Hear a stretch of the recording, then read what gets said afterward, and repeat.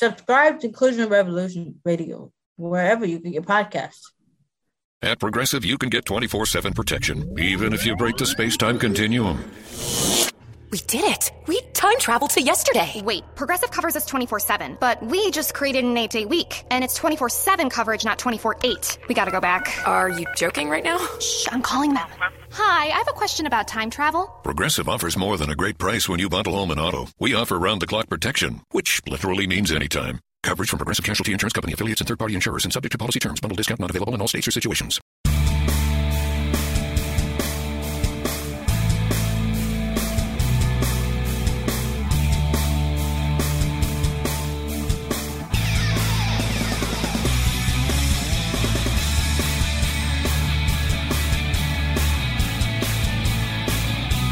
Welcome into Stacking the Box. I am Matt Verderam alongside Josh Hill. Today is a landmark here in the podcast. Going to have the audio podcast just like we always do. It's on iTunes, Blog Talk Radio. But for the first time, we're also doing it on Facebook Live. And so if you're hearing this in your car and you want to go ahead and watch it live next time, every Monday, 1 o'clock Eastern, 12 Central, we're going to be right here breaking down all the NFL news. And so jumping off from there, Josh, a crazy conference championship weekend, especially the first game. What did you take away from what we saw in New England?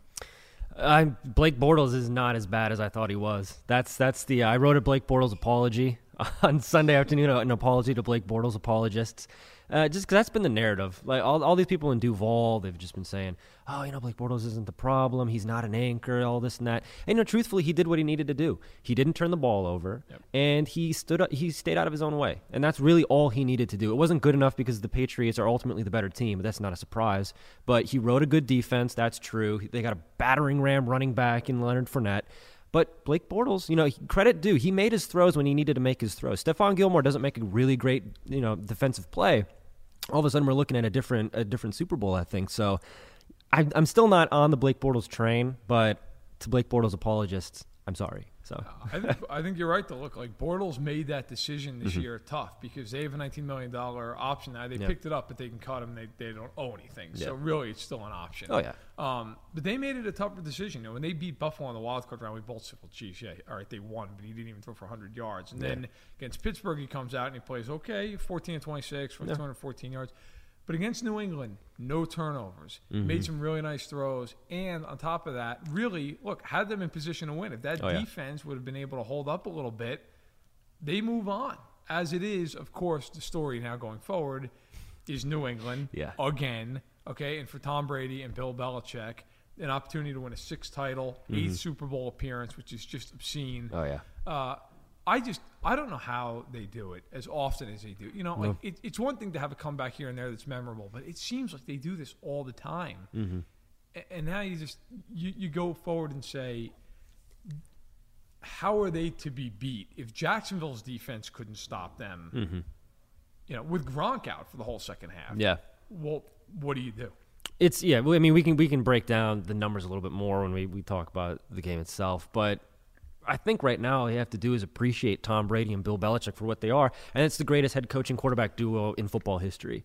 You had all these other head coaching duos, and you had Walsh and Montana. You had all these guys. Throughout the years, Lombardi never had a quarterback really. You could say maybe Bart Starr, but Brady and Belichick, it's special. Terry Bradshaw said something on the Fox broadcast, the pregame show, which is really true, and it's just people really want to hate on the Patriots because it's easy to do. The fans, they're not afraid to rub it in, and then we all know about that.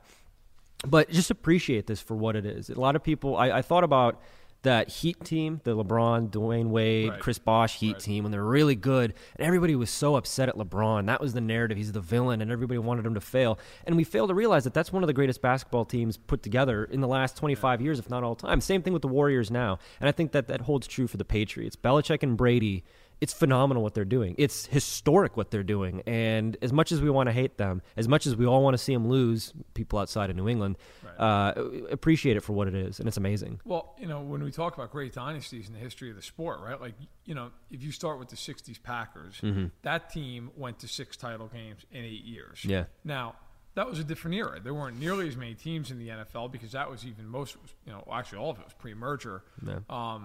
the Steelers in the 70s, they won 4 Super Bowls, won in 4 and 6 years, but only went to 4 Super Bowls. And it's weird to say only 4 Super Bowls, but in comparison to Brady and Belichick, they doubled that. Yeah. And they've done it in a harder era because there's 32 teams and there's the salary cap and there's free agency and everything else. Like those teams, the 80s 49ers, they didn't have that problem. So for New England to be able to do this, I think it's the greatest feat we've ever seen in the NFL. Oh, yeah. It is unparalleled. And, we're watching that game in the fan-sided office on Sunday. And at 20-10, when Miles Jack stripped Deion Lewis of the ball, made a great play. Great play. We were like, it's over. Jacksonville's going to win. And somehow forgot, number 12 is a quarterback for New England. And you could just see it coming once they got going. That first touchdown, they're within a field goal. And then Amendola returns that punt to the 30. Yeah. And from there, you just knew they're going to get in. It's in somehow, some way. And like you said, unless Gilmore, though, makes that play at the end of the game, they might have still lost. What an incredible story that would have been. Bortles comes back in Brady's house. But it wasn't to be. And so now New England moves forward, and they're going to face Philadelphia, who looked pretty good on Sunday. Oh, yeah. And what the heck happened to the Vikings? Like, holy cow. That was the most Minnesota sports thing to ever happen. The Stephon Diggs play happens last weekend. Nobody expects it because nothing ever good happens to Minnesota sports fans. Everybody's all up in arms about it. It's the greatest moment, this, Minneapolis Miracle, that. He made that catch so they can go out and give up 38 points to Nick Foles. And that's not knocking Nick Foles. That's, the Vikings, they laid down in that game. And that's unfortunate. The fact that you had all of this momentum going into that game, all of this hype. Vikings fans like, finally, this is the year. And it's just more heartbreak. I asked some Vikings fans of mine after the game, I said, did this ruin the Minneapolis Miracle for you? Or, soil it in any kind of way? And the consensus was no, we still have that. But somebody pointed out, they're like, it's just like Charlie Brown getting the football pulled away from him all the time. That's what it's like being a Vikings fan. You get the Stephon Diggs play. This is the team of destiny. Nope. I mean, really, look, like, Philly was an underdog by a field goal going into the game. And I felt like I actually picked the Eagles to cover, but I thought the Vikings would win a really close game. Yeah.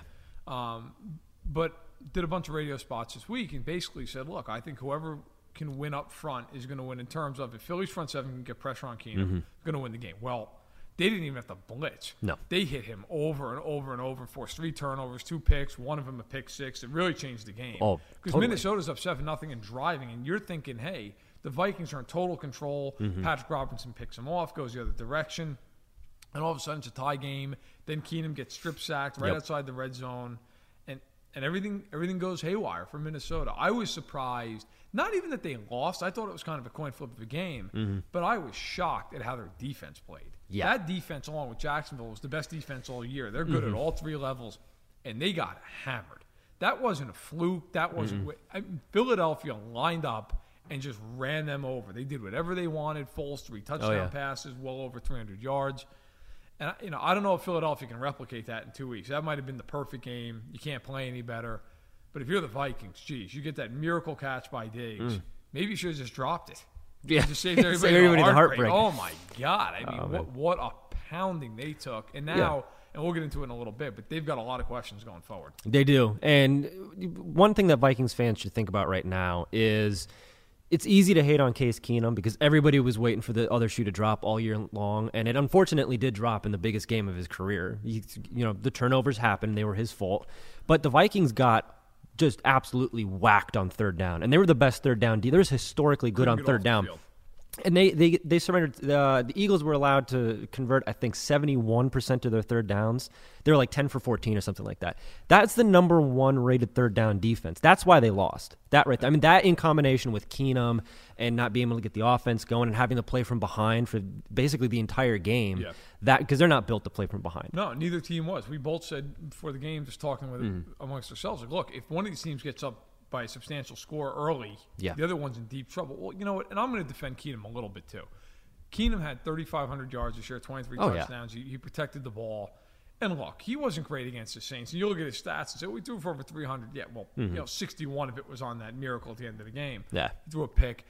But against Philadelphia, look, if you're honest with yourself and you go back and you look at those plays that he turned the ball over, first of all, the second interception I throw out because they're down by 30 points. He's trying to make a play. Yeah. Okay. But the first interception, he got hit by Chris Long as he threw the ball. They didn't protect. They didn't block, and the ball went out like a fluttering duck and so on and so forth. And then with the fumble, they didn't block anybody. They had the wrong protection. Now, whether or not that was on Keenum, they didn't get into the right protection. It's tough to say, but they tried to have the tight end come across. It didn't work. He gets strip sacked, loses the ball. Like that game, to me, when you're at that level and it's 38-7, that's a total breakdown all the way across the board. Keenum certainly deserves some blame, but to me, the Vikings as a whole, you just have to wear that as a team. You're a defensive first team. You have 38 points. Keenum could have played. It wouldn't have mattered how great he played. And now, like I said, we'll talk a little more later, but now they're going to have to make some very interesting decisions on what they're going to do at that spot. They are, but one team that's not going to have to make any decisions at the moment, at least, the Philadelphia Eagles. Yeah, because they're going to Minneapolis. They're going to play the Patriots in the Super Bowl, and the question now is, can the Eagles play the Patriots? Are they going to be able to have a good game against Tom Brady, Bill Belichick? Basically, they're staring down history here. This is not the same thing because these two teams met in 2004 by whatever that was, Super Bowl 39. Yeah. In 04, 05 season. Yeah, so the Patriots won that game. That was a Donovan McNabb, Andy Reid team. Yeah. Different scenario here. And you said it during the game yesterday. It's amazing that this Patriots team is probably much better than the Patriots team that the Eagles saw last time they were in the Super Bowl. Yeah, I mean, well, the funny thing is, you look at those games and they're not connected anywhere than the two franchises that are involved, but who are the two people that are still Brady and Belichick, right? Like the Eagles, there's nobody that's the same except for the owner. But not with New England. No. Coach, quarterback.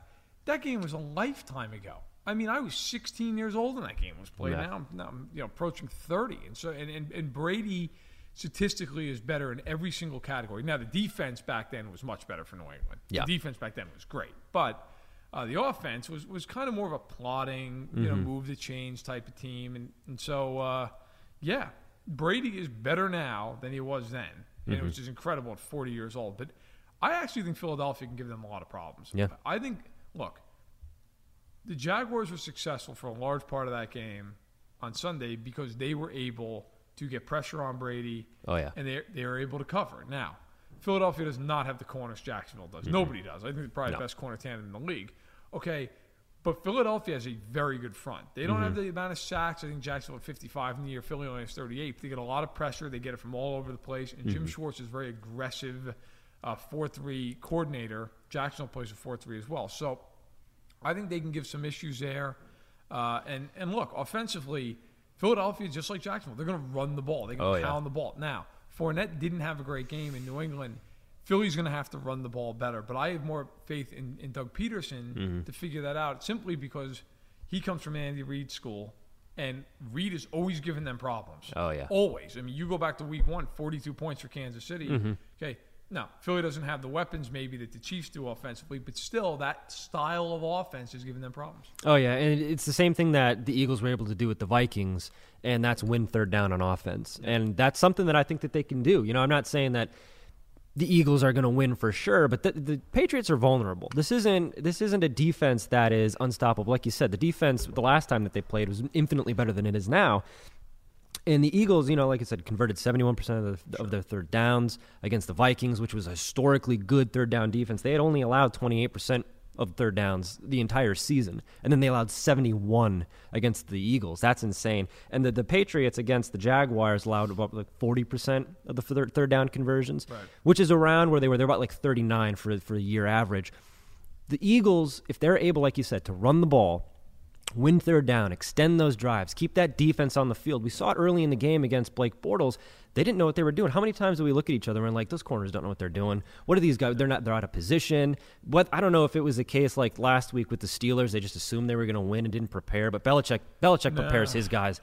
I think that defense, if the Eagles have a chance, Nick Foles, that offense, they believe in themselves. And that's something you can't quantify as far as statistics. They just believe in this. Look at the end of that Falcons game. Yeah. They stayed in it. They're alive. They beat the number one defense in football. So don't count out Nick Foles and the Eagles. Well, look, the Eagles were the first team ever to be a number one seed and be an underdog in the divisional round. And they won, and then they're an underdog in the championship game, and they won. Look, do I think the Pats are the favorite? Yeah. Deservedly so. Okay, they're 5.5-point favorites in a lot of books, and I think that's about right. That being said, this isn't the New England team of years past where you just looked at New England and said, well, they're just so much better than everybody else. Look, offensively, they're terrific. But defensively, they can be had. if I'm Belichick or I'm Matt Patricia, my biggest concern is that you're going to have to do something to manufacture pressure in this game because you don't have any pass rushers. Now, James Harrison, to his credit, might be the best pass rusher on that team, and he's 100 years old. Although I saw a video today of him bench pressing like 400 pounds he's on insane. an incline bench, which is he's psychotic, horrifying. But in any event, look, they do not have great pass rushers. Now, Jason Peters being out of that game, obviously, he's been out since midseason, is a big deal. James Harrison comes off that side. I expect to see him making some plays. But if Philly can neutralize him, there's nobody else on that team. Nobody on that team. Snack for good with Ohio-made, all-natural, super tender Charkey Jerky Company beef jerky. Now featuring Killian's Vintage with limited edition packaging designed by 12-year-old Killian, avid golfer and patient champion, Nationwide Children's Hospital. Now available at select Giant Eagle locations, at the Memorial Tournament presented by Workday May 30th through June 4th, and online at www.charkeyjerky.com. Proceeds of Killian's Vintage benefit Nationwide Children's Hospital and kids like Killian.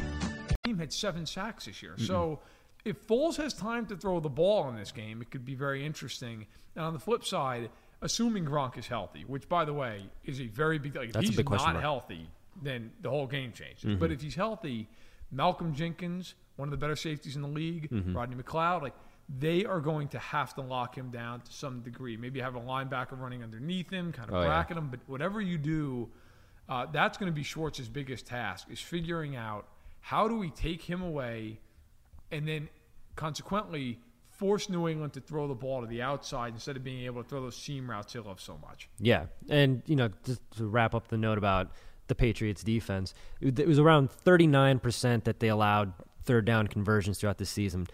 On the road, which this game's in Minneapolis, it's not at Foxborough, 44%. So they're a very poor third down team on the road defensively.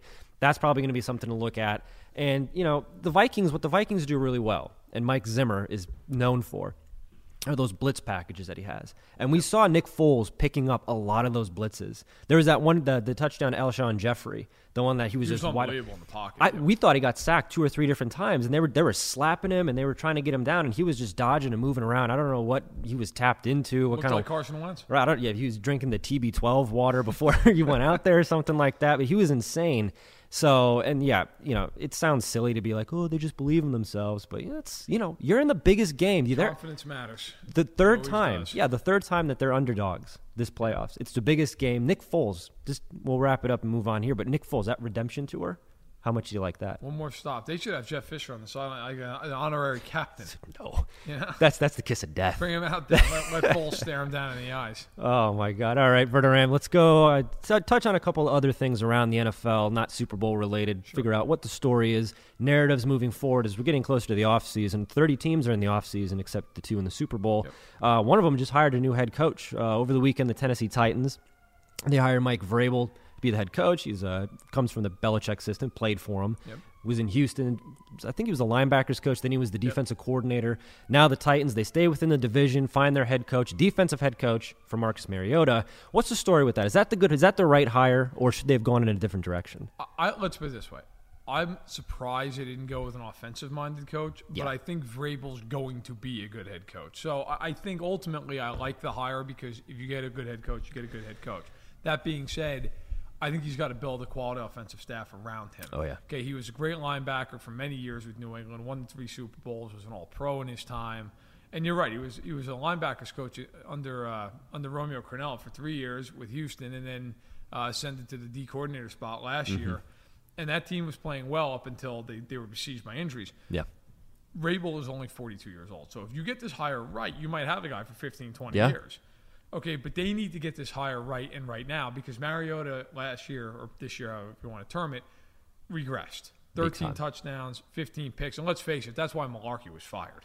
Right? They fired him because that offense needs to change. Well, they need to do 2 things. They need to build a good offensive staff around Vrabel. And secondly, they need to get some different personnel in there because right now, Corey Davis was a first-round pick, but there are no receivers on that team that you talk about as being a big-time weapon. And maybe he'll develop into it. We'll see, but time will tell. The running back situation, that should be okay, but there's not a lot of big play potential on that team. No.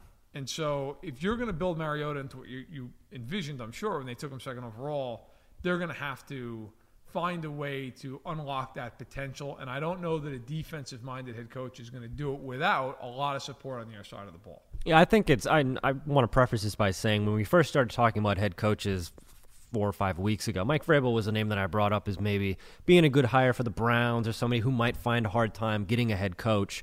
And to be fair to Browns fans, I take Mike Vrabel over Hugh Jackson. So I would take a mannequin of Mike Vrabel over Hugh Jackson. There you go. But this, to me, this is not the right hire. They should have went out and hired Matt LaFleur, the offensive coordinator for the Rams. That specifically because of what you said. They need an offensive-minded head coach. They need somebody who's going to help Marcus Mariota become the quarterback he needs to be, and they expect him to be, taking him number 2 overall. LaFleur, he's got the track history. He was the quarterback's coach with the Redskins for RG3's only good year. That's a lot. That's an endorsement. Last year, he was with Matt Ryan, quarterback's coach in Atlanta, helped him get to the MVP. This year, he turns Jared Goff from a broomstick with a wig on into a potential MVP candidate. He's not probably going to get consideration there, but he was markedly improved than he was last year. That's the right hire. That's the guy you want to go for. Everybody's trying to find the next Sean McVay. Maybe that simmered down a little bit after they lost in the wild card, but everybody wants that guy. Vrabel's a young-ish guy. Like you said, if they get the hire right, they're going to have him for a while. LaFleur is even younger. Yep. If you're looking for the next Sean McVay, just go to his staff, and he's got the right thing. At this point, now you're just going to have to round out the offensive staff. There was the rumors about finding the Ohio State offensive coordinator to come in, which I don't hate. I don't love it. I don't hate it. But Mariota was really good in the college systems, so maybe you want to go back to that. But to me, also, there's no minority coaches you wanted to go after here. What's Steve Wilkes doing? Okay, Harold Goodwin. You want an offensive-minded head coach? Maybe go in that direction. If you want to go with a defensive-minded first-time head coach, why not George Edwards in Minnesota? He comes from the Mike Zimmer tree, and if you want a guy who's going to keep continuity, George Edwards comes from that. That Vikings defense, something that people really kind of skirted over, was Philadelphia added a lot of pieces in the offseason. You had the Rams added pieces, the Falcons added pieces, the Patriots added pieces, the Eagles in the championship game. The Vikings, that defense, that core, it's been together for like the last 4 years, 3-4 years. Zimmer's been seasoning those guys. Edwards has been a part of that. So if you want somebody to come in and have continuity, to give the team personality, to give the team what it needs, Edwards is that guy. But, Vrabel, not a terrible hire. I'll say this. I think one guy who'd be a really good fit for them is Todd Haley. Now, because Haley was Vrabel's coach in Kansas City for a couple of years, when Vrabel retired. And I think Haley would bring a totally different look to Tennessee. I mean, you want to talk about going from a very plodding, slow, ball control offense to an offense that's going to be aggressive. Mm-hmm. It's going to take some shots. Now, you could say he doesn't fit the personnel there, but that's kind of the point. Like, they need to flip that personnel around. Mm-hmm. They play like a team from the 90s, which is okay. But if you drafted your quarterback second overall, he needs to throw for more than 13 touchdowns and barely over 3,000 yards. Like, we need to sling the ball around a little bit more. Otherwise, that pick was foolhardy to some degree. So I think Haley'd be interesting. You mentioned Steve Wilkes. Right before we recorded this, actually, just got the job with the Arizona Cardinals. Yeah, and so, see, he was available. And I like him. I think he'll be a good hire for the Cardinals. I think that's a job well done there by the Bidwell family. That said, look, I'm on board with Vrabel. I think he's a good hire, and I think if you're Houston, right, like you lose him in the division, right? So like he goes into the division, that division's getting tougher by the minute. They could have hired him as their own head coach if they moved on from Bill O'Brien, but they didn't. Vrabel goes there, and so I'm very curious to see that division. Is going to be interesting to see how it plays out. Houston doesn't have a first or second round pick this offseason. They got some money to spend, but in any event, look, Tennessee. I think they did a gutsy thing by getting rid of Malarkey after going to the divisional round. You don't see teams do it a lot. I think it was the right move. Oh, yeah. And now we'll see if this was another right move, if Vrabel's the right guy, or if you look back and say, should have gone another direction. AFC South now has, assuming that Josh McDaniels takes the job in Indianapolis, which it sounds like he's going to do. You've got Belichick guy coaching the Colts. You got Belichick guy coaching the Texans.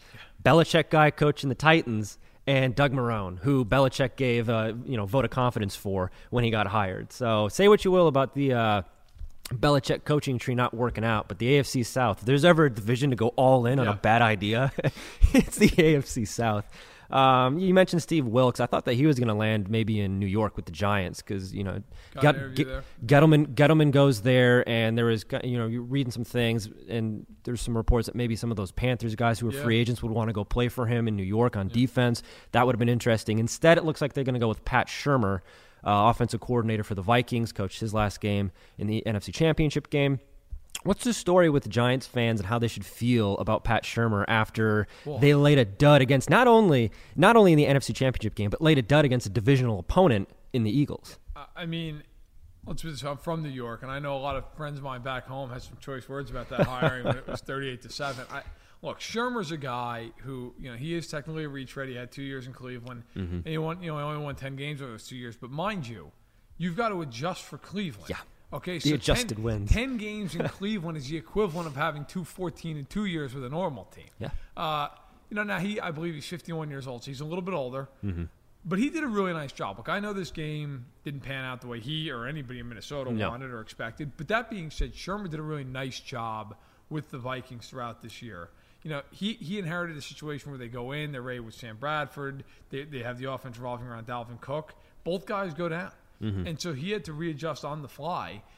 Gets a career year out of Keenum. Adam Thielen becomes one of the better receivers in the league. Stephon Diggs certainly continues to ascend in his career. I thought Shurmur did a great job. Am I over the moon about the hire? I'm never a big retread guy unless somebody's coming in with such a great track record that you say, okay, well, it makes sense.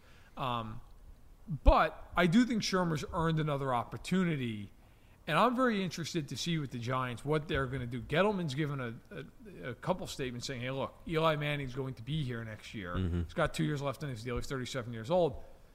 I wonder with Shurmur coming over if he tries to bring a Bridgewater with him, a Bradford or a Keenum. It's going to be interesting because the Giants are the number 2 pick overall as well. So they have a ton of options to find their next quarterback. Yeah, and it kind of leads into the next thing that we wanted to talk about, which was the Vikings quarterback situation. Yep. So this offseason, they have no quarterbacks under contract. Bridgewater's a free agent. Bradford's a free agent. Don't see that often. Keenum's no. Well, in Minnesota, it makes sense because that's a franchise that has had Band-Aid quarterbacks for as long as I can remember. Whether it's Brad Johnson when was the last franchise guy they had? Dante Culpepper's the closest thing. Right? And before that, my God, you're getting into like Tommy Kramer. Yeah, but they brought in Warren Moon at the end of his career. Yeah. They brought in Randall Cunningham at the end of his career. And to their credit, to their credit, Cunningham, probably the best year of his career with the 98 Vikings, the high-flying Vikings. Favre came back with that unexpected season, which rivals some of his best seasons with the Packers. And now Keenum. This is why it felt so normal for Vikings fans, is because it's just like, here's a guy not supposed to do anything. All of a sudden, he's a quarterback. But, of course, he's not the quarterback of the future, which is the problem. So, in my opinion, with Shurmur going to New York, and whether or not he takes Keenum, that's beside the point to me. The thing is, there's a vacancy at offensive coordinator, and they've talked about Ben McAdoo coming in. They've talked about Mike McCoy coming in. And the point is, you're bringing in a new coordinator. You should bring in a new quarterback. And you have Teddy Bridgewater, who you're essentially rebooting and restarting with because he missed the couple of years with that knee injury. You don't know what he's going to look like, so it's a risky proposition. But it's not like they're changing the system, and the system is the quarterback fit into there. It's just everything's new. So I think it's Bridgewater time, but that's just me. I was all for Keenum staying there, and he's 29 years old, but he was playing so well. Yeah. And now it's Shurmur gone, and Keenum looking shaky in the playoffs. Mm-hmm. Look, here's what I'll say. I think Bradford is gone for sure. Yeah. I can't imagine any scenario where Bradford comes back, because even though you'd say, well, maybe as a backup, some team is going to offer him a lot of money to go be a starter. He's been hurt his whole career, but he's shown flashes of what he could be. What he was certainly when he was the number 1 overall pick out of Oklahoma. So some team that needs a quarterback is going to go out and pay Sam Bradford. Yeah. So then you get to Keenum and Bridgewater. Look, the question, of course, with Bridgewater, as you alluded to, is he hasn't played in 2 years. Mm-hmm. Guy had a horrific leg injury, knee injury, and so, what would he cost? Yeah. Like, would some team be willing to say, hey, look, you know what? We believe in you enough. We're going to give you 4 years and $60 million. Or would it be, hey, it's going to kind of have to be, a 2-year deal, $25 million. I'm probably with you. The more I look at it, the more I think about it. I think Bridgewater's 25 years old. He was a first-round pick. Yeah. Like, I'd probably roll with him and allow Keenum to move on. Yeah. But I got to tell you, the Vikings, it's a very dangerous spot because if you keep Keenum and he's no longer, what he looked like in the regular season, well, then you're going to say, geez, how do we let Bridgewater go? Well, if you keep Bridgewater and he just can't recover from that injury or he's injury-prone after that, you're stuck. So maybe the Vikings even go completely outside the box and go for somebody who's not already on that roster. Like Kirk Cousins or somebody? Yeah, maybe. I mean, they've got the money. Like, maybe they go after him. Maybe they go after an Alex Smith in a trade. Maybe, I think they probably want to go Bridgewater, but they have a lot of options. And they've got to be an intriguing team. I know nobody's looking forward to Minneapolis weather. It's indoors, though. But yeah, right. But, yeah, you're going to live there. But regardless, but on the positive side of that, if you're a quarterback, you have a great defense. Yeah. You've got Dalvin Cook coming back, 2 good wide receivers. Like, you got a good head coach. You could go to a lot worse. Like, if you're, let's say it's Cousins, would you rather go there or Denver? Oh, Minnesota there or for the sure. Jets? Like, now Jacksonville. That's the one, yeah. That's the interesting one. But Minnesota, if I'm a quarterback and they're willing to pay me top money, it's a good spot. And like you said, it is indoors, so you should be able to throw the ball over the park. Yeah, and you also have maybe Laquan Treadwell is going to finally come up and be that third receiver. So then you have a trio of receivers plus Dalvin Cook. And Rudolph. Everybody forgets about Rudolph. Just to tie a bow around the Shermer thing, I wonder how much of this success, because you always see when teams win the Super Bowl, usually with the Patriots, other teams in free agency will go out and grab somebody, whoever. Logan Ryan. Yeah, some guy who's basically showing off the ring. Every time you win an Academy Award, you have to have Academy Award winner Meryl Streep or something. That's right. Your thing. And every time you win a Super Bowl, that's, we saw it even with that Ravens team. When they won the Super Bowl, people poached that defense. Yep. And they usually never ends up well. No. Usually never does. Don Ellerbe went to Miami for a gazillion dollars. Yeah. He was a total I think bust. Paul Kruger, didn't he go to Cleveland or something like that? Oof. Well, that's he actually played extenuating well, circumstances. Nobody remembers. But yeah, your point's well taken. Yeah, and I wonder how much of that had to do, how much of the success of Bradford, the success of specifically Keenum, had to do with Shermer. And you talk about people are saying, "Oh man, I can't believe they didn't go out and get McDaniels. McDaniels did this and blah blah blah." That's why LaFleur was such a good hire that nobody made, because he has the track record of success with RG3, with Matt Ryan, with Jared Goff. Same thing with Pat Shermer. We're talking about Nick Foles in the Super Bowl. That MVP Pro Bowl year for Nick Foles, guess who was his quarterback's coach or the offensive coordinator? It was Pat Shermer. Yep. He was involved. His fingerprints are all over Nick Foles. And then it happens again here with Keenum and Bradford and a little bit for Bridgewater until that kind of fell off. But look, I just wonder how much people are going to overpay Keenum, overpay Bradford, and they're going to get damaged goods. Not to say that they're not good quarterbacks, but it's a different scenario. And I also wonder who's going to be that offensive coordinator coming in if you are a Kirk Cousins or an Alex Smith. Yep. Who's going to be the guy coming in there? Because we saw that Norv Turner offense wasn't that great. No. Shermer comes in, changes things. So I wonder that. I'm of the belief that the Vikings should just roll with Bridgewater or go think way outside the box and draft somebody. I think they draft somebody late, 5th round guy maybe this year. You never know. Yeah. Because if they're going to lose both of their quarterbacks, they're going to need a backup. Right. So I mean, they could. Now, look, they're in the back end of the first round, but if they want to get aggressive, as we saw Kansas City and Houston both do last year in the first round, they could try to trade up, depending, the draft board is going to change so much here with the Senior Bowl and the Combine and everything. But, let's say that a guy like Lamar Jackson is there. Let's say Baker Mayfield, maybe some character concerns, drop him toward the back half of the first round. Maybe a Josh Allen fall. Maybe that's the route you want to try to go. And even and maybe you even still sign Bridgewater and just say, hey, look, we were almost like the Chargers did years ago with Breeze and Rivers. Okay. Now, they ended up trading the guy who won the Super Bowl. That being said, Rivers had a great career. The Hall of Fame quarterback. So. There's no denying that. But look, it's been interesting, and I think flipping to the other side of the coin yesterday, and the other team that lost, Jacksonville. They also have the same kind of quarterback question, although obviously only one quarterback in this case in Bortles. But you look at that roster. That roster's set up for years. The only questions they have in free agency this year: Allen Robinson, who tore his ACL week 1, he's going to be a free agent, and he's only 24 years old still. It's incredible. And then Bortles, who is under contract. If they do nothing, they have him for $19 million next year. They can afford it and all that. But then you wonder, is that worth it? Is it worth it to keep him? Do you extend him? Do you cut him and try to get somebody else in there? There are a lot of moving parts to that situation, but the defense set for years. Yeah, the biggest question remains Blake Bortles, and I apologize to the apologists for hating on Blake Bortles. He played better than I thought, but the fact of the matter remains, I think you wrote this, he's the fly in the ointment. Like, that's the thing that you're going to have questions about, and I wonder if this was just a fluky thing or if this was him actually turning a corner and becoming an effective quarterback.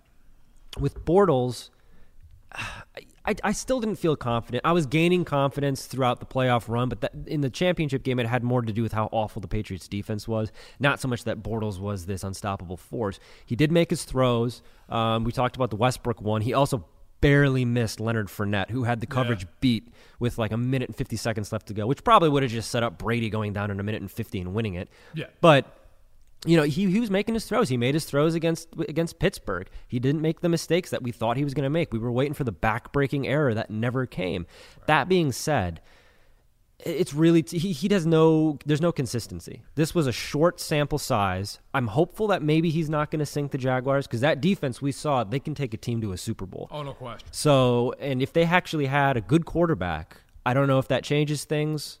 I don't know if the offense is different, but I struggle with trusting Blake Bortles. I'm happy that he gave Jaguars fans a good run. I'm not confident that tethering yourself to him for the next 5 to 6 years is what is going to be the right move. And fortunately, I think with his performance in the postseason, the wheels might be turning for that to happen. So I don't think, if I'm Tom Coughlin, the front officer, there is no way I'm giving him an extension. If you want to play out this last year, fine. Yeah. Okay?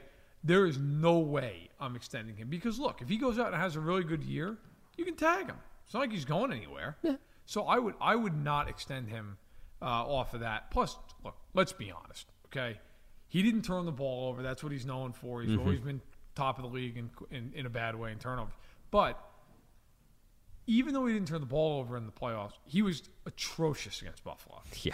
I mean, if they played anybody else in the playoffs in that game, they would have lost. Yeah. The only reason they won is because Buffalo was as bad offensively as they were, and because Jacksonville was a really good defense. Yeah. The Pittsburgh game, I give him some credit. But he threw for 214 yards and completed 50% of his throws. It wasn't as though that game to me, and look, this takes nothing away from Jacksonville, but that game was more to me about Pittsburgh than it was the Jaguars. That game was more about just being a disaster on the Steelers side of the ball. Now, New England, I give them more credit. I give Bortles pretty close to full marks because he didn't have a great game. He didn't throw for 300 yards plus, but he didn't have a turnover. And to be fair, even though that pass was broken up by Gilmore, that was a big-time throw that was just thwarted by an incredible play. Yeah. I thought that throw was right on the money. It was put in the right spot. He moved up in the pocket, and he made the right play. Look, I don't have a problem with them rolling with him for one more year because the risk you run is if you cut him, you better be able to get somebody who's an upgrade. Like if you don't get Cousins, then you're in trouble all of a sudden because those Viking quarterbacks we talked about, there's some uncertainty there. And the Chiefs, would they trade Alex Smith to the Jags? I feel like that's kind of cutting off your nose to spite your face, right? Yeah. Like, because if you trade him there, you're basically putting the finishing touches on what might be a Super Bowl team, and they're in your conference. So I don't know. I think Jacksonville could get him, but they'd have to probably overpay. That's fair. Yeah. Look, I think that he definitely earned at least one more year. I'll give him that. So I'm like you, and we killed him all year long, and that's why I apologize to Jaguars fans because he earned one more year at the very least. I think he did too. I think they probably stick with him. Which, if you're Kirk Cousins, you probably don't want to hear that because that takes one guy, one team out of the running, and a team that has lavishly spent in free agency over the years. Yeah. But it'll be interesting, to move on a little bit. Jacksonville and Minnesota, though. The question becomes with those two teams, like nobody expected, especially Jacksonville, to get as far as they did, right? It was a weird year in the NFL, a lot of big injuries, some of which to quarterbacks. Oh, yeah. You have to wonder, like, are these teams due for that classic regression where, next year everybody's picking them. They're the hot teams. Kind of in some ways like Houston was for a long time with Matt Schaub. Yeah. This year the Raiders, everybody's like, the Raiders and the Cowboys, Neither team ends up going to the playoffs. Are those two teams due to take a step back, or do they stay where they were this year? I think that the Jaguars are more of a candidate to take a step back than the Vikings are. Just because Zimmer, and I want to say that Doug Marrone he did a phenomenal job. Dark horse candidate for Coach of the Year because he was coaching Blake. I know you don't take into consideration things that happen in the playoffs, but once they beat Buffalo, and even in that Buffalo game, Doug Marrone was coaching around Blake Bortles' mistakes, and he was coaching Blake Bortles out of those back-breaking interceptions and fumbles that we expected him to have. So that was a phenomenal job. And Nathaniel Hackett needs to get some credit too. Yeah. So the offense, very good staff in Jacksonville. So give them their credit. That being said, the injury to Myles Jack really concerns me. If he's going to miss some time next year, that defense is losing a big piece. Yep. Are you expecting Calais Campbell to have another good year like he did this year? All-pro. You get to the AFC Championship game, and we talked about the Super Bowl last year with the Falcons and that hangover. I wonder what that does mentally to guys like A.J. Boye and Jalen Ramsey and these guys that, they have, you said it yesterday during the game, they have swagger for days on end. But, egos can be deflated, and I wonder what this loss is going to do. Is it going to motivate them to come back out strong, harder next year and actually repeat? And they're going to have to build on the success. They can't go in that division with Deshaun Watson and J.J. Watt coming back in Houston, with Andrew Luck maybe being healthy all year long, with Josh McDaniels as his head coach, and whatever's going to go on in Tennessee. The AFC South is, like you said earlier, it's a division that's getting better year by year. So the Jaguars are going to have to tighten things up. The injury to Myles Jack concerns me. The Blake Bortles question mark is always going to be there, and it's historic. The teams take a step back. The Vikings are much better. They're far better coached, I guess, than the Jaguars are. To be honest with you, I don't even know if I'd say that. I think Jacksonville, we talked about their staff. I think they're well coached. I think the bigger problem is like Minnesota's got a longer track record with this group. We know the talents are there. Look, here's frankly my thing. Look, as anybody who knows, who listens to this, I also write a Stacking the Box column every Monday that goes up on Fansided. And over the summer, I was doing some research, and I looked up the last 10 years, teams that went from missing the playoffs one year to winning 4 or more games the following year and making the playoffs. Now, over the last 10 years, there were 31 such teams like that. Mm-hmm. And only 29% of those teams got back the next season to the postseason. And only 4 of those 31 teams had a better record than the year prior. Mm-hmm. So a lot of times when you see that big jump, now Minnesota, along with every other team in the NFC, oddly enough, in a very weird year, falls into that category, as does Jacksonville. Atlanta's the only team that didn't fall into that because they made the playoffs, obviously, the year prior. Point is, going into this season, the 4 teams that fit that criteria, Dallas, Oakland, Miami, the Giants, all 4 missed the playoffs. Yep. So, look, I think you're going to see some regression out of some of those teams. I mean, history says that that's what we're expecting.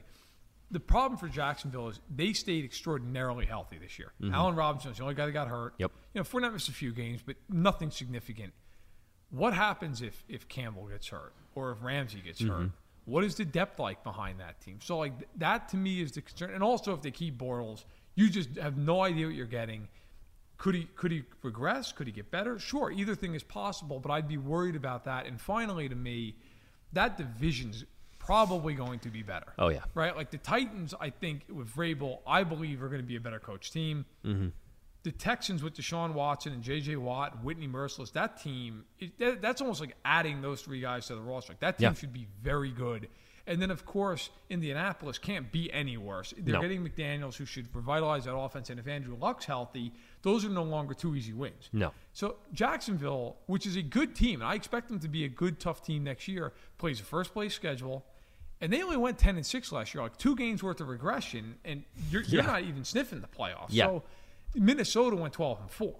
That's a lot different than going 10-6 in a division that's about to get a lot harder. Yeah, and to the credit of the Vikings. They did it, or maybe not the credit to the Vikings, but Aaron Rodgers was hurt for a while. Well, they did do it. Yeah, Anthony Barr. There you go, man. Anthony Barr smelled Super Bowl. No, but not really. Not enough. He didn't smell it enough. They took advantage of a bad break for the Packers, and so they were able to do it. But to your point, can they do it again if Rodgers is healthy? Yeah, and I don't know, but to me, I think that the Vikings.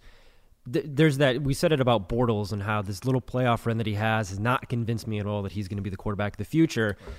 You could basically say that about the Jaguars' whole season. Okay, they've won the offseason in free agency how many years running now, and it finally all came together. And hopefully this is here to stay. Like you said, those guys are in contract for a while, so maybe that's going to go.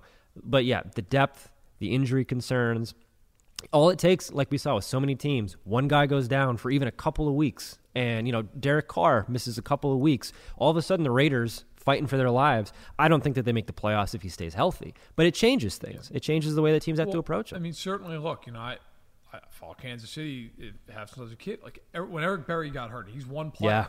Yeah. It changed everything about the way that team went from always being in the top 5 in points against to being middle of the pack and being 28th in yards. Like, it's one injury. And the Chiefs have other guys around that spot that can play. I mean, Marcus Peters and Justin Houston, Chris Jones.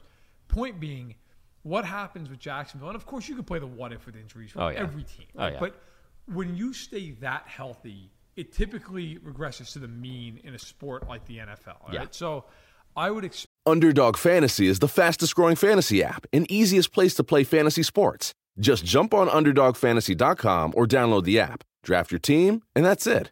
And if drafts aren't your thing, they also have a pick'em game where you can win 20 times your money in a single night. Use promo code RADIO, and Underdog will double your first deposit when you sign up with up to $100 in bonus cash. Deposit $100, get $100 free. That's promo code RADIO. Terms and conditions apply.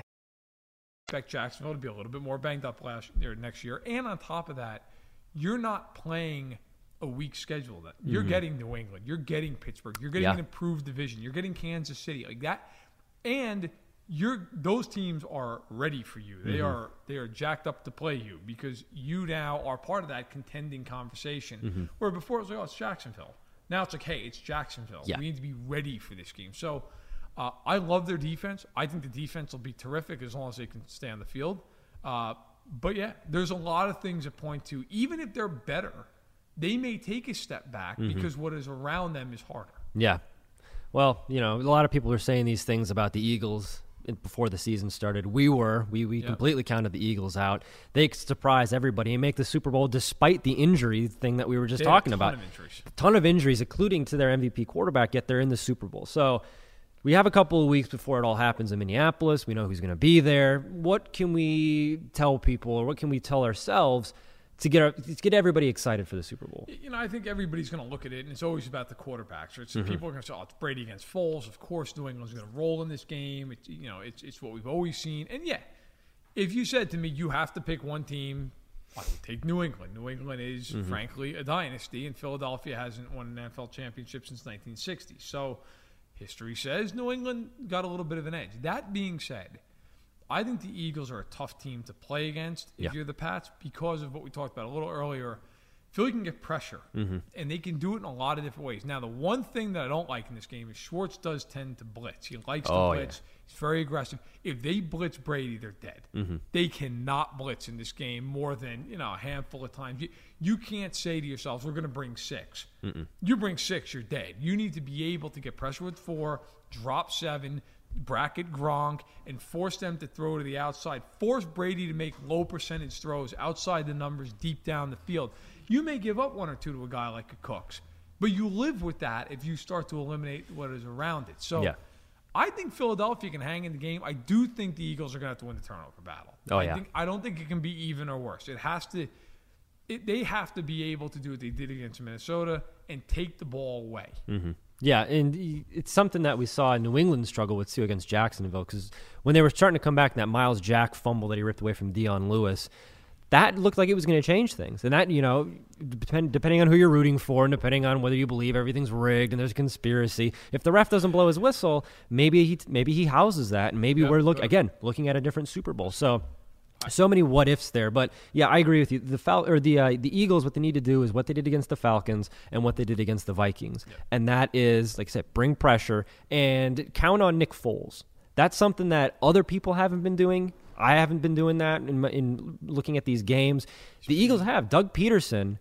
We're saying all this about Nick Foles' revenge tour. This is redemption. I think this is validation for Doug Peterson. He's a good head coach. He's done a nice job. He outsmarted Mike Zimmer, who is, a master chess player when it comes to the NFL schemes. He figured out the blitzes, all of that. So we were talking about how well coached the Jaguars staff is, or the Jaguars are because of that staff. The Eagles, Doug Peterson, you've got, Frank Reich, the offensive coordinator, John DeFilippo, the quarterback's coach, who was getting head coaching consideration, and then, of course, Jim Schwartz. They have an excellent staff, and they've done a really nice job. And Foles has been in this offense for a while. Yeah. Because he was in Kansas City last year. So he's very familiar with everything that they're doing. This isn't new to him. Yeah. He doesn't have to think that much when he's on the field. Look, Foles, by the way, if he has if they ever win the Super Bowl and he plays really well, he's a free agent. Yeah. Nick Foles is going to cash in something fierce. Okay? Like if he goes out and throws for 300 yards and 3 touchdowns and they beat New England, teams are going to be lining up. Buffalo and the Jets probably 1 and 2. The bidding war. Yeah, look at the AFC East. Somebody can slay the dragon, right? Oh, wow. You're going to have significant money getting thrown at Foles. Mm-hmm. You may have it anyway, even if he just plays a competent game in the Super Bowl. Yeah. So I'm very curious to see how that all plays out. It's another dynamic to the game. Yeah, and I'm fascinated by the way that these narratives switch so quickly, because everybody coming into the NFC Championship game was, the Vikings are going to have to franchise tag Case Keenum. Yeah. Is he worth $24 million a year? Blah, blah, blah. What are they going to do with Bradford and Bridgewater? He goes out and throws a dud of a game. Foles goes out there, 3 touchdowns over 300 yards, and all of a sudden it's flipped. It's like that old meme on Twitter where it's like you hit the upgrade button. You go from Keenum, upgrade up to Foles. All of a sudden he's the guy, and that's just, if you're looking for a rooting interest, because the Bucs are out. I've been miserable since the middle of October. You've been miserable since 2002. Miserable since February 2003 after they won the Super Bowl. It's been downhill from there. Look, I'm fascinated by that narrative of Nick Foles. That's your rooting interest. That's your underdog story. The Eagles, they've the dog masks and everything like that. They're the underdogs. Nick Foles is the ultimate underdog. He's like the guy who sims through a Madden season and then just jumps right in the playoffs and starts playing. Where's he been for these last couple of years? He comes back to Philly. Now he's playing in the Super Bowl, realizing the dreams that he had in that 2013 season where he was an MVP candidate. He was going to the Pro Bowl. So it's going to be fun. It's going to be fun with Eagles fans descending on Minneapolis. They just beat the Vikings. Yeah. Okay, Eagles fans had to be subdued before the game. Oh God. Mounted policemen had to come down and beat up some folks to calm them down. And then after the game, the city of Philadelphia had greased the poles in the city with Crisco. Didn't work. People still climb. Didn't work. So I am very much looking forward to that. Philadelphia fans in another city that isn't used to Philadelphia fans for a week. That ought to be a good time. Look, you know what? Everybody's hating on the Super Bowl to some degree this year because it's not Aaron Rodgers or Drew Brees or Russell Wilson there. So what? Like sometimes that makes it fun. Yeah. Like sometimes there's an element to that makes it interesting. It's not what we all expected. And there is that underdog narrative to it. And so I'm really excited about it. And one thing you said earlier I just want to touch on quickly is you mentioned, and it was booming on our site all day long after the game, was the Jacksonville-New England game rigged? If you believe that game was rigged, you got to get a life. If you think that a National Football League game can be rigged, and a game that came down to the wire like that would take so much work and preparation, everything going right. You got to be nuts. I know New England gets calls, but you know what? Great teams in every sport a lot of times get calls. That's kind of part of the thing. You got to beat them. You got to go against them. Is it right? No. But at the end of the day, I didn't think there was anything egregious in that game. You could talk about that play we mentioned earlier, Miles Jack. Yep. Look, in real time, I was impressed that they called it a fumble in real time, let alone but they blew the whistle that he was down. Okay, you know what? Jacksonville has no excuse for losing that game. At the end of the day, they got Brady'd. So it'll happen. There's always going to be the tinfoil conspiracy hats out there screaming about stuff, but New England deserves to win that game. I am very interested to see now. 2 weeks to prepare. Look, we all know Andy Reid has always been a great coach off the bye. Well, how is Peterson? Peterson, who grew up at the knee of Reid. How does that work out? And, of course, Belichick, 2 weeks to study. Yeah. We all know what that's about. So I think this game's going to be a lot better than other people think. I really do. I think this game is going to be one of the better Super Bowls we've had and really kind of continue what lately has been every time New England's in a Super Bowl, it's a heart stopper. Yeah. They have not played one dud of a Super Bowl in the 7 they've been in with Brady and Belichick. No, even going back to the last one they played against the Eagles, which kind of came down to the wire. That was the biggest dud of all of them. Yeah, that was a good game. That was a good game too. So, Belichick, I'll end with this and say this is the most vulnerable Patriots team that I've seen in a very long time. And I don't know if that's because of the age thing. I don't know if that's just because it's not the most complete team, which is amazing to say because we're also saying that it's one of the best Patriots teams. Was just comprehend that and try to put that together in your head as to how great this run has been. I'm not confident that they're going to go in there and win this game outright. That's not something that I see. And it's, everybody was thinking, oh man, I can't believe Case Keenum or Nick Foles is going to go up against Tom Brady and Bill Belichick.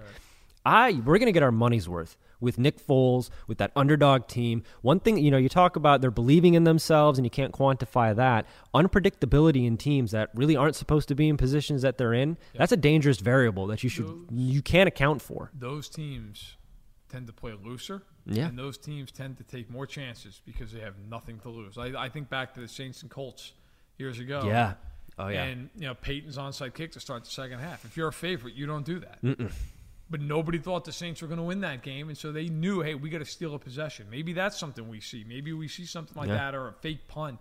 If I'm Philadelphia, I'm thinking about, hey, how do we steal a possession? That's as good as forcing a turnover. Yeah. So, I think we always get caught up in, and rightfully so, how great New England is and what a dynastic franchise they are. And I'm curious to see how Philadelphia prepares for 2 weeks. And B, I do think that it's interesting. Look, we don't know. New England's got a lot of free agents next year. Mm-hmm. They could cut some guys like an Edelman, save some money. I'm curious to see. Everybody's been talking about, is this finally the end with New England? And they've been talking about that for years. Brady's 40. He's going to be 41. Yeah. Belichick's the second oldest coach in the NFL. They're losing both coordinators.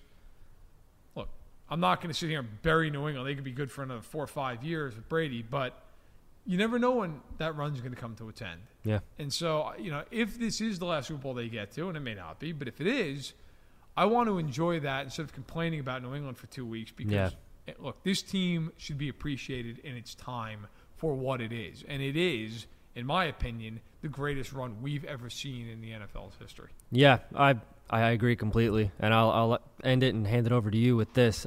If the Eagles win, it will be the longest victory parade ever. Those people are going to parade from downtown Minneapolis all the way across the country back to Pennsylvania, and they're going to. So that parade route is already wrapped up. But listen, I couldn't agree more. I think they'll go right from Philly to Boston, and they'll circle the town like it's an incoming Crisco battle. up those. That's right. Crisco it up. But listen. So this was our first time doing this on Facebook Live. We thank everybody who watched. We really appreciate it. Hopefully you come back. We do it every single Monday, 1 o'clock Eastern time, noon Central. For those who are just listening, as you always do, thank you so much. We appreciate it. If you'd like to, please go to iTunes and subscribe. Leave a rating. Leave a comment. Unless you didn't like it, then don't do that. Don't be that guy. But, look, we appreciate the viewership. And hopefully, if you're a Pats or an Eagles fan, hopefully in a couple of weeks you're celebrating a championship. If you're a fan of one of 30 teams that isn't in this game, well, hey, look, off-season's not that far away. You can start to improve. Draft stuff right around the corner. Free agency right around the corner. We'll have all that and much more on Fansided. So, for Josh Hill, I am Matt Verderam. Thank you for joining us, and we'll be back at the beginning of Super Bowl week to cover this game from A to Z. Jamie's Log. Progressive. The Harrington's Backyard. Day 27. 3:33 a.m. 333. All those threes mean something. Or I may be losing it. Been camped in the Harrington's Backyard for 27 days now, proving that Progressive has 24/7 protection. They've told me every day they understand what 24/7 protection means. Think I'm finally getting through to them. 333. Progressive doesn't just offer a great price when you bundle home and auto. We offer round-the-clock protection. Just not literally from Jamie. Coverage from Progressive Casualty Insurance Company, affiliates, and third-party insurers and subject to policy terms. Bundle discount not available in all states or situations.